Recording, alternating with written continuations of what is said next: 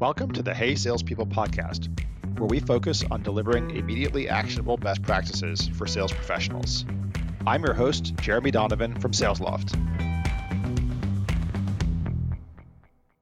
Today, it's my pleasure to welcome our guest, Mike Arrieta, who is VP of the Telecom, Media, and Utilities sector at DocuSign. Welcome, Mike. Thank you, Jeremy. Look forward to our conversation today. So the first question I'd like to ask you is, what's your favorite sales or leadership book of all time, and what was your key takeaway from that?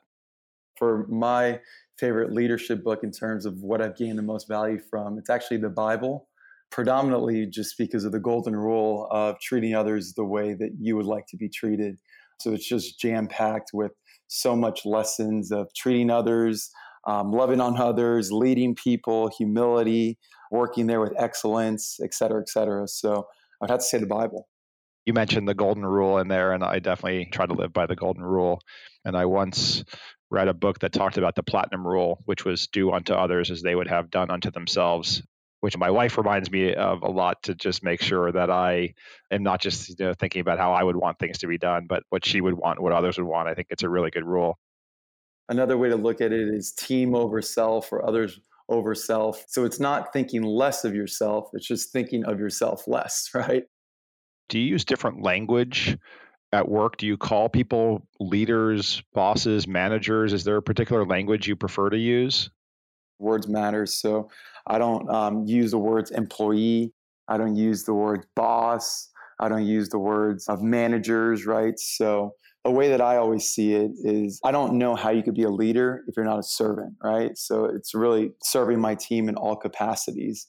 And in all my interviews, what I tell our team members is, I work for you, right? So I serve you in every capacity that I possibly can, right? And so what that looks like is, we're on the battlefield together and I'm behind you anytime that you need me to, or I'll be in front of you anytime you need me to, but I'm at your service. So you tell me how.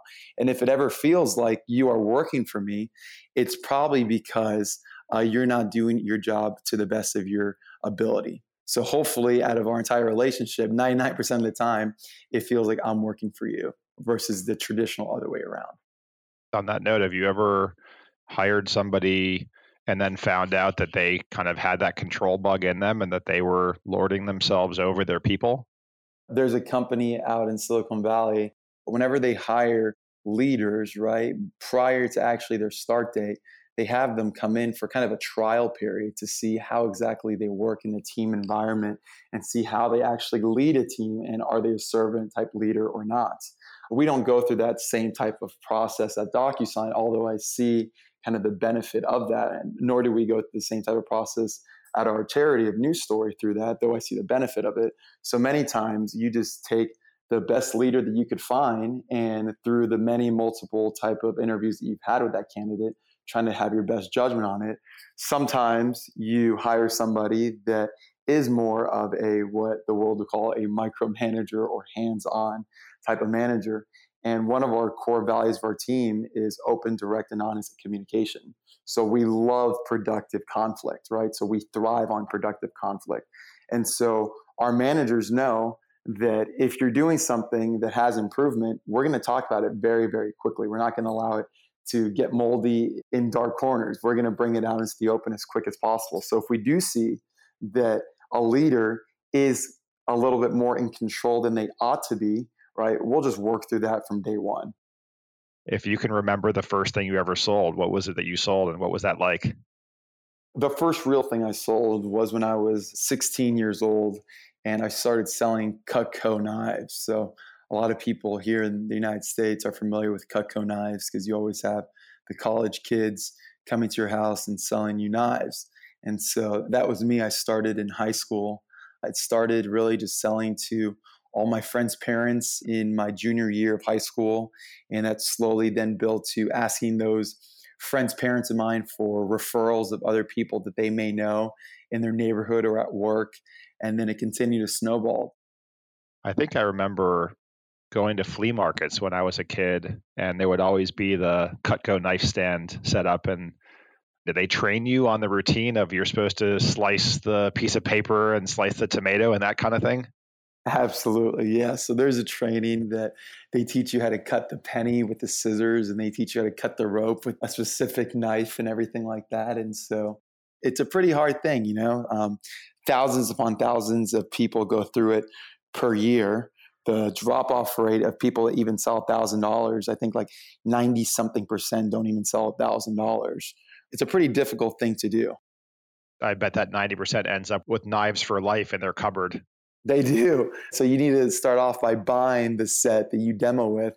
And so a lot of people out there, they have their demo set still, which actually ends up being a great investment. But fortunately for me, I had to find a way to be successful at it due to some of the situations of our home fronts that I grew up in. And so it was a neat journey for me. As you reflect on selling knives, what was the biggest thing you learned about sales in that job? That it's a personal mindset thing, right? So whether you think you can or whether you think you can't, either way, you're right.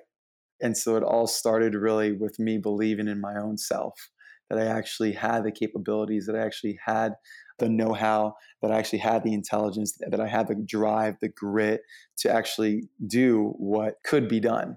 And so that was kind of the big thing, was that it all started with the belief in myself. That was probably the biggest takeaway. And just that you can accomplish anything that you put your mind to, as long as you do the work that's necessary in order to get there. When you're hiring for people now, is that something you still look for in people, and how do you test for it if you do? Absolutely, it is. I've hired many people that have had the enterprise sales pedigree of a long history of being extremely successful with very high compensation. And during those interview processes, sometimes in the early days, I would forget to look for that drive piece or that grit piece. And what I came to find out is that if they don't have that, especially in our hyper growth business of DocuSign, right, they're just not the right fit. There's some great research that shows that grit, which has been studied, I think, by Angela Duckworth and others, as well as intelligence and conscientiousness, that those factors really drive success in the job. Those things really resonate. Absolutely. When you ask salespeople, enterprise salespeople, I guess, in an interview to demonstrate a deal that they struggled with, it seems like that question comes up in a lot of interviews. The good answer is, right, I struggled with this deal and then I won it. Have you ever had a bad answer to that question? Yeah, a lot of times it's just a very shallow, quick answer. I just always respond back with, tell me a little bit more about that. Tell me a little bit more. And then a lot of times you'll see that the story started out at 10,000 feet high. Many leaders who are interviewing, they'll just take that answer and they'll go to the next question.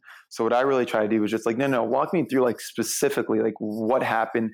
And so rather than just kind of accepting the 30,000 foot high example of how driven they are and how they've demonstrated their grit or their pursuit of excellence, I really try to get to the specific nitty gritty examples.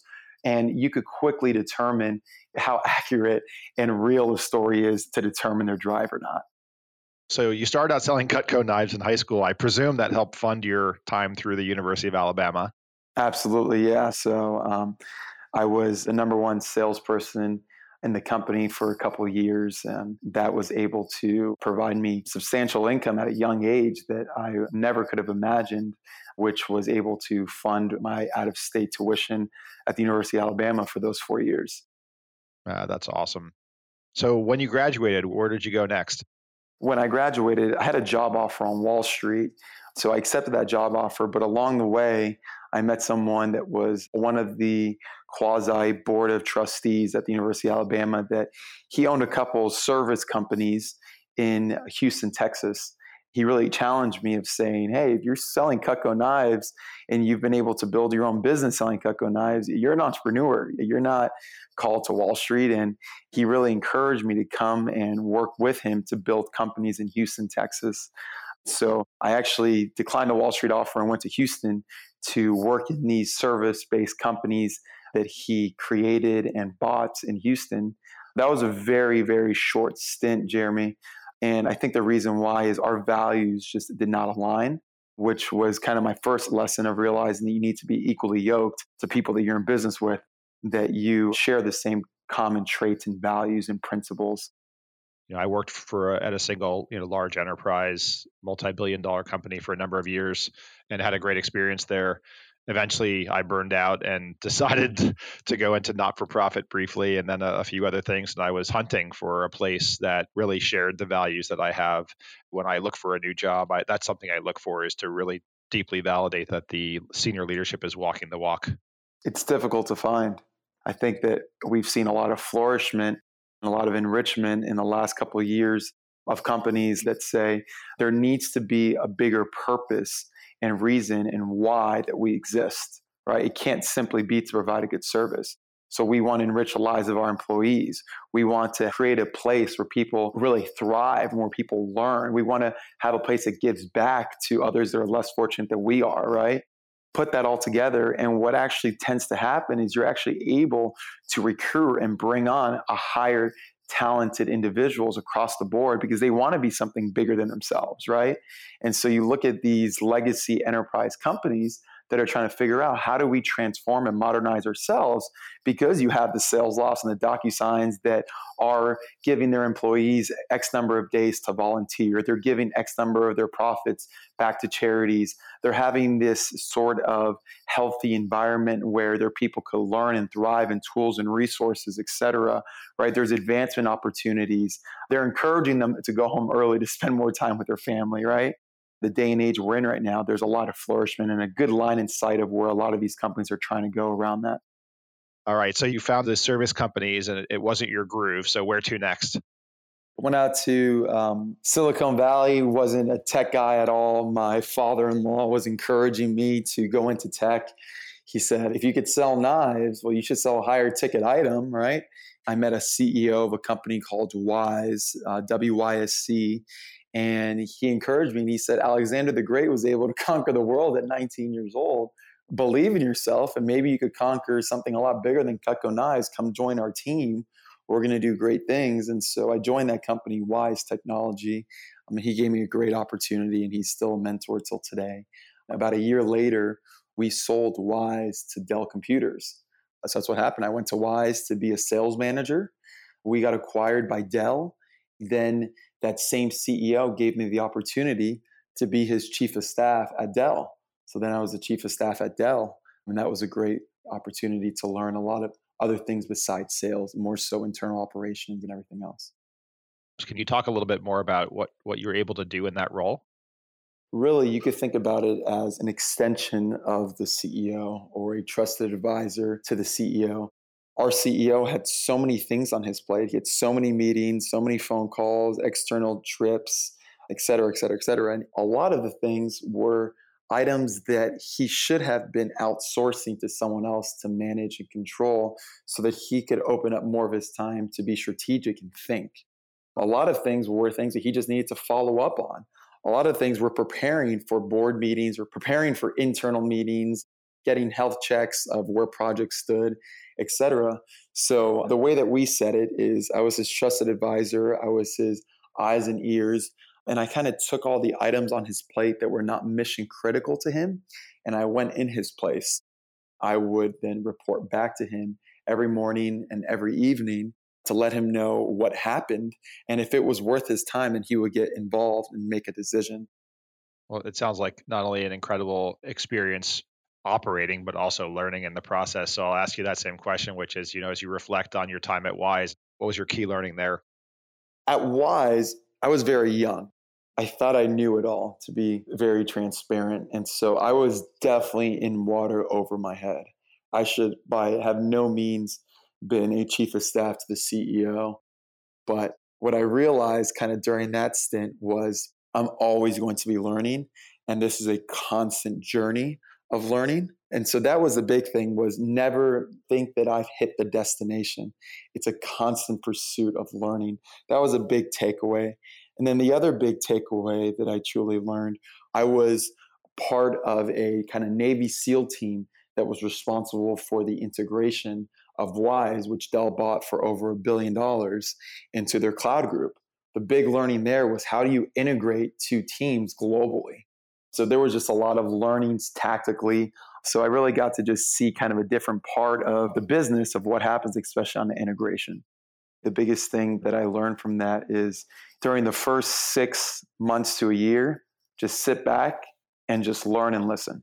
as bad as you want to go in and make all these different changes from everything that you see, from their sales to product to operations to marketing to everything, just sit back and listen, because the decisions that you thought that you ought to make from the beginning might actually fall to the bottom of the list, and things that you did not even think were a problem, you might quickly realize are now on the top of the list.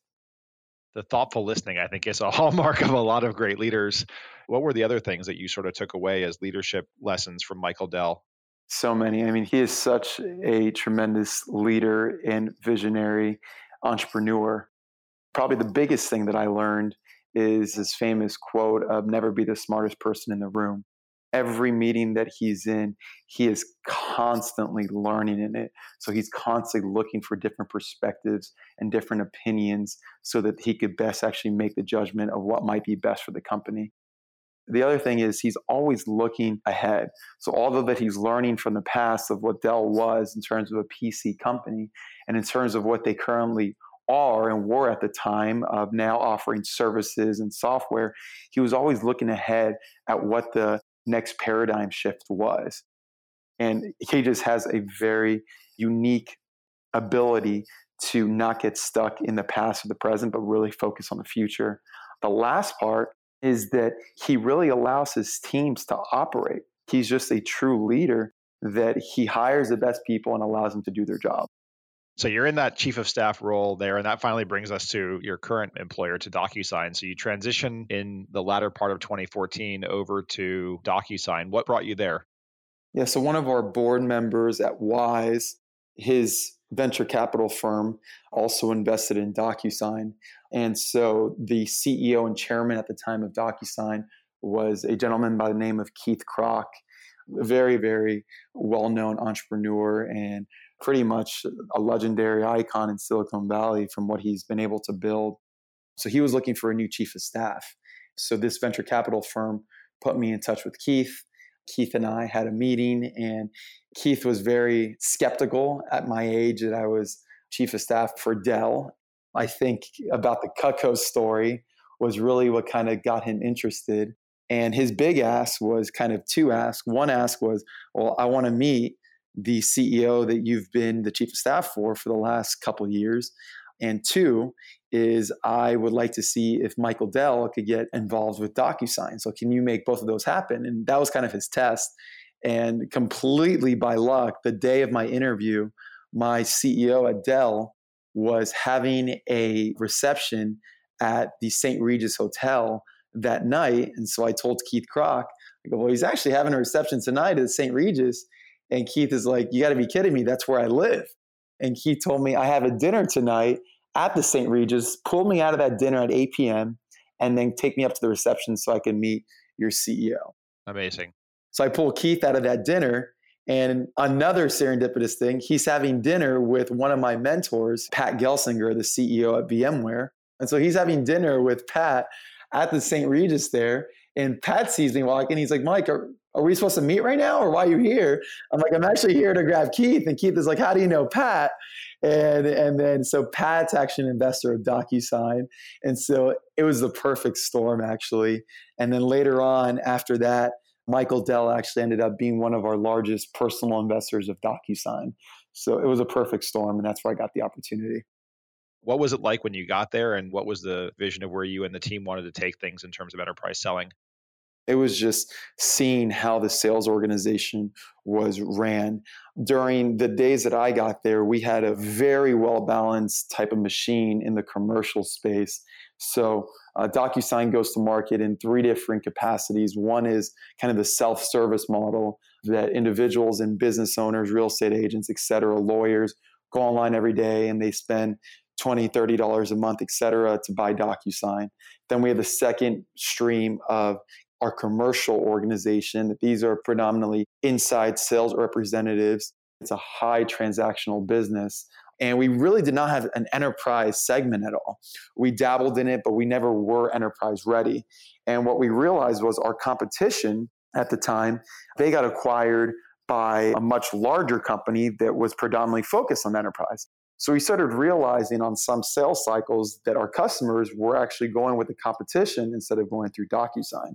And so really the question was, how do we stand up an enterprise sales organization. What are some of the key areas of investment that we could dive into that matter as you make that change from commercial to enterprise? Some of the big investments that we made were actual enterprise sales account executives. So we had to make the investment of recruiting from the cloud ecosystem, the companies that we all know, the Salesforce, the Microsoft, the Googles, the SAPs, Oracles, etc. We had to get the proper technical resources, the sales engineers, right, that were very highly trained to actually know the solutions and how they actually integrate to all the other systems. We had to build out an organization of value engineers. That is how we actually quantify the value that our customers will receive by utilizing DocuSign within their processes. Areas such as account management, so maintaining the customer success of our organization, professional services, of making sure that we had a way of driving actual success and implementations of getting our solutions up and running. And then a lot of kind of the go to market. Are we going to go to market via vertical, or is it going to be more so a geography type of approach? A lot of smaller companies, right, or companies who are up and coming and moving from the commercial into the enterprise space, try to take their commercial AEs and move them into enterprise roles. And they often struggle for a variety of the reasons that you cited of missing pieces. But assuming, as you said, you need to hire some enterprise AEs, what do you look for in those candidates? I look for the impossibles, right? So I look for the candidates that everyone says that there's no chance that we're ever going to get them. We want to start there. So we want to start with those that are absolutely too content where they're at, that are making too much money where they're at, that they have no reason to leave. So we always go for those A plus plus plus candidates. That's where we start. We really are strategic on how we get to those candidates. So we try not to do the traditional cold approach of having one of our recruiters send them an email or just sending them a LinkedIn approach. So if it's somebody that we're trying to speak to at company ABC, we will traditionally see if we know someone that is mutually connected to that person that is not at their company. And I'll typically call that mutual connection that we have through LinkedIn is where I find if we have a mutual connection. And I'll just call him and I'll say, do you know John Smith? What do you think of John Smith? Have you seen that he is an expert in enterprise sales? Does he have drive? Does he have the skills? It looks like he has the experience. Does he have the humility, right? And if he does, I'd say, do you mind putting a little text message in play with us? And I traditionally ask for a text message, Jeremy, just because it makes it a lot more informal and personable than an email. I'll just keep it short and I'll say, John, we're hiring more people here at DocuSign. It's a great opportunity. We went public last year. We're growing like crazy in our telecom, media, and utility space. I would love to just learn more about what you're doing at company ABC, even if it's not the right timing. Besides the word of mouth of somebody saying that this is a great salesperson or sales leader, what are the traits or characteristics or backgrounds that you look for when you're hiring for an enterprise seller? I exhaust it with speaking over the phone, speaking over video call, and always flying out to visit them in person, right? And doing a dinner with them. I've learned a lot from people in terms of seeing how they are at dinner. And I know we've heard about this many times in sales, but what's their demeanor when they arrive to the restaurant? I always arrive early, so I see what their demeanor is to the hostess, right? I see if they're being rushed in. I see how they are to the waiter. I see how they order. I see if they ask me to order first or if they order. I see if they're in a rush. I see if they look at their phone. I see their kind of demeanor of passion if I ask them about their family or their kids. So really, you learn a lot about somebody of how they're going to react on the field by how they react off the field, right? So that's something that I do. The other thing is I get different perspectives. So I know who a lot of my internal trusted constituents are in different virtual groups of mine, right? And I get their perspectives. And I say, hey, I want you to speak to John Smith. I'm not going to tell you anything about John Smith, and just let me know your thoughts afterwards, right? And so I try to get different eyes and different views and not give it a biased opinion whatsoever. One thing I test on, I'm curious if you do or not, or I think deeply about is basically, has this person done this motion before? And what I mean by the motion, right, is, if you're selling a 100K to 300K price point, has this person sold in that range? Like, I really want to see that they've done that motion before. Is that critical to you, or will you take people from I'll call it the minor leagues into the major leagues? Some of the most successful people that we've had at DocuSign have never been in the major leagues, and they were in the minor leagues, right? And they've closed instrumental deals that have moved the needle for the company. And it's predominantly because they wanted to prove to themselves and prove to the company of, look at what I can do, right? I'm worthy. I have the ability. I have the know-how. I have the grit, and I will not give up until I get this done. And then you have other people that they've been in the majors for a long time, right? They are the Derek Jeters of the industry, and you know that you could count on them. And so a lot of times I will really see, what is the specific role that we're hiring for? What is that territory comprised of? And what do we think could actually be appropriate in that territory or not? With the right coaching and with the right humility and with the right drive and with the right skills, they can be successful. And it sounds like you really do surround your people with a team that helps them be successful, right? In particular, you've got those technical resources, sales engineers, value engineers, other executives who get involved in more complex deals. So I would assume that's a big part of the success as well. Absolutely. Yeah. It starts from the top. And so that's why I keep talking about one of the core things I look for whenever hiring somebody is humility. If they don't have that humility, they think they could do everything on their own, which is obviously going to be a detriment to their success. We're talking about building an enterprise sales muscle. What kind of one or two or three key takeaways from our conversation, or even something outside of our conversation, you want to leave the listeners with if they're trying to make that move, either as an organization or as an individual, from mid-market or commercial into enterprise? One is not better than the other. They're just two completely different paths and two different journeys, right? So some people may feel absolutely called and that they could flourish in commercial and stay in commercial and execute that with excellence, right? And that is absolutely fantastic.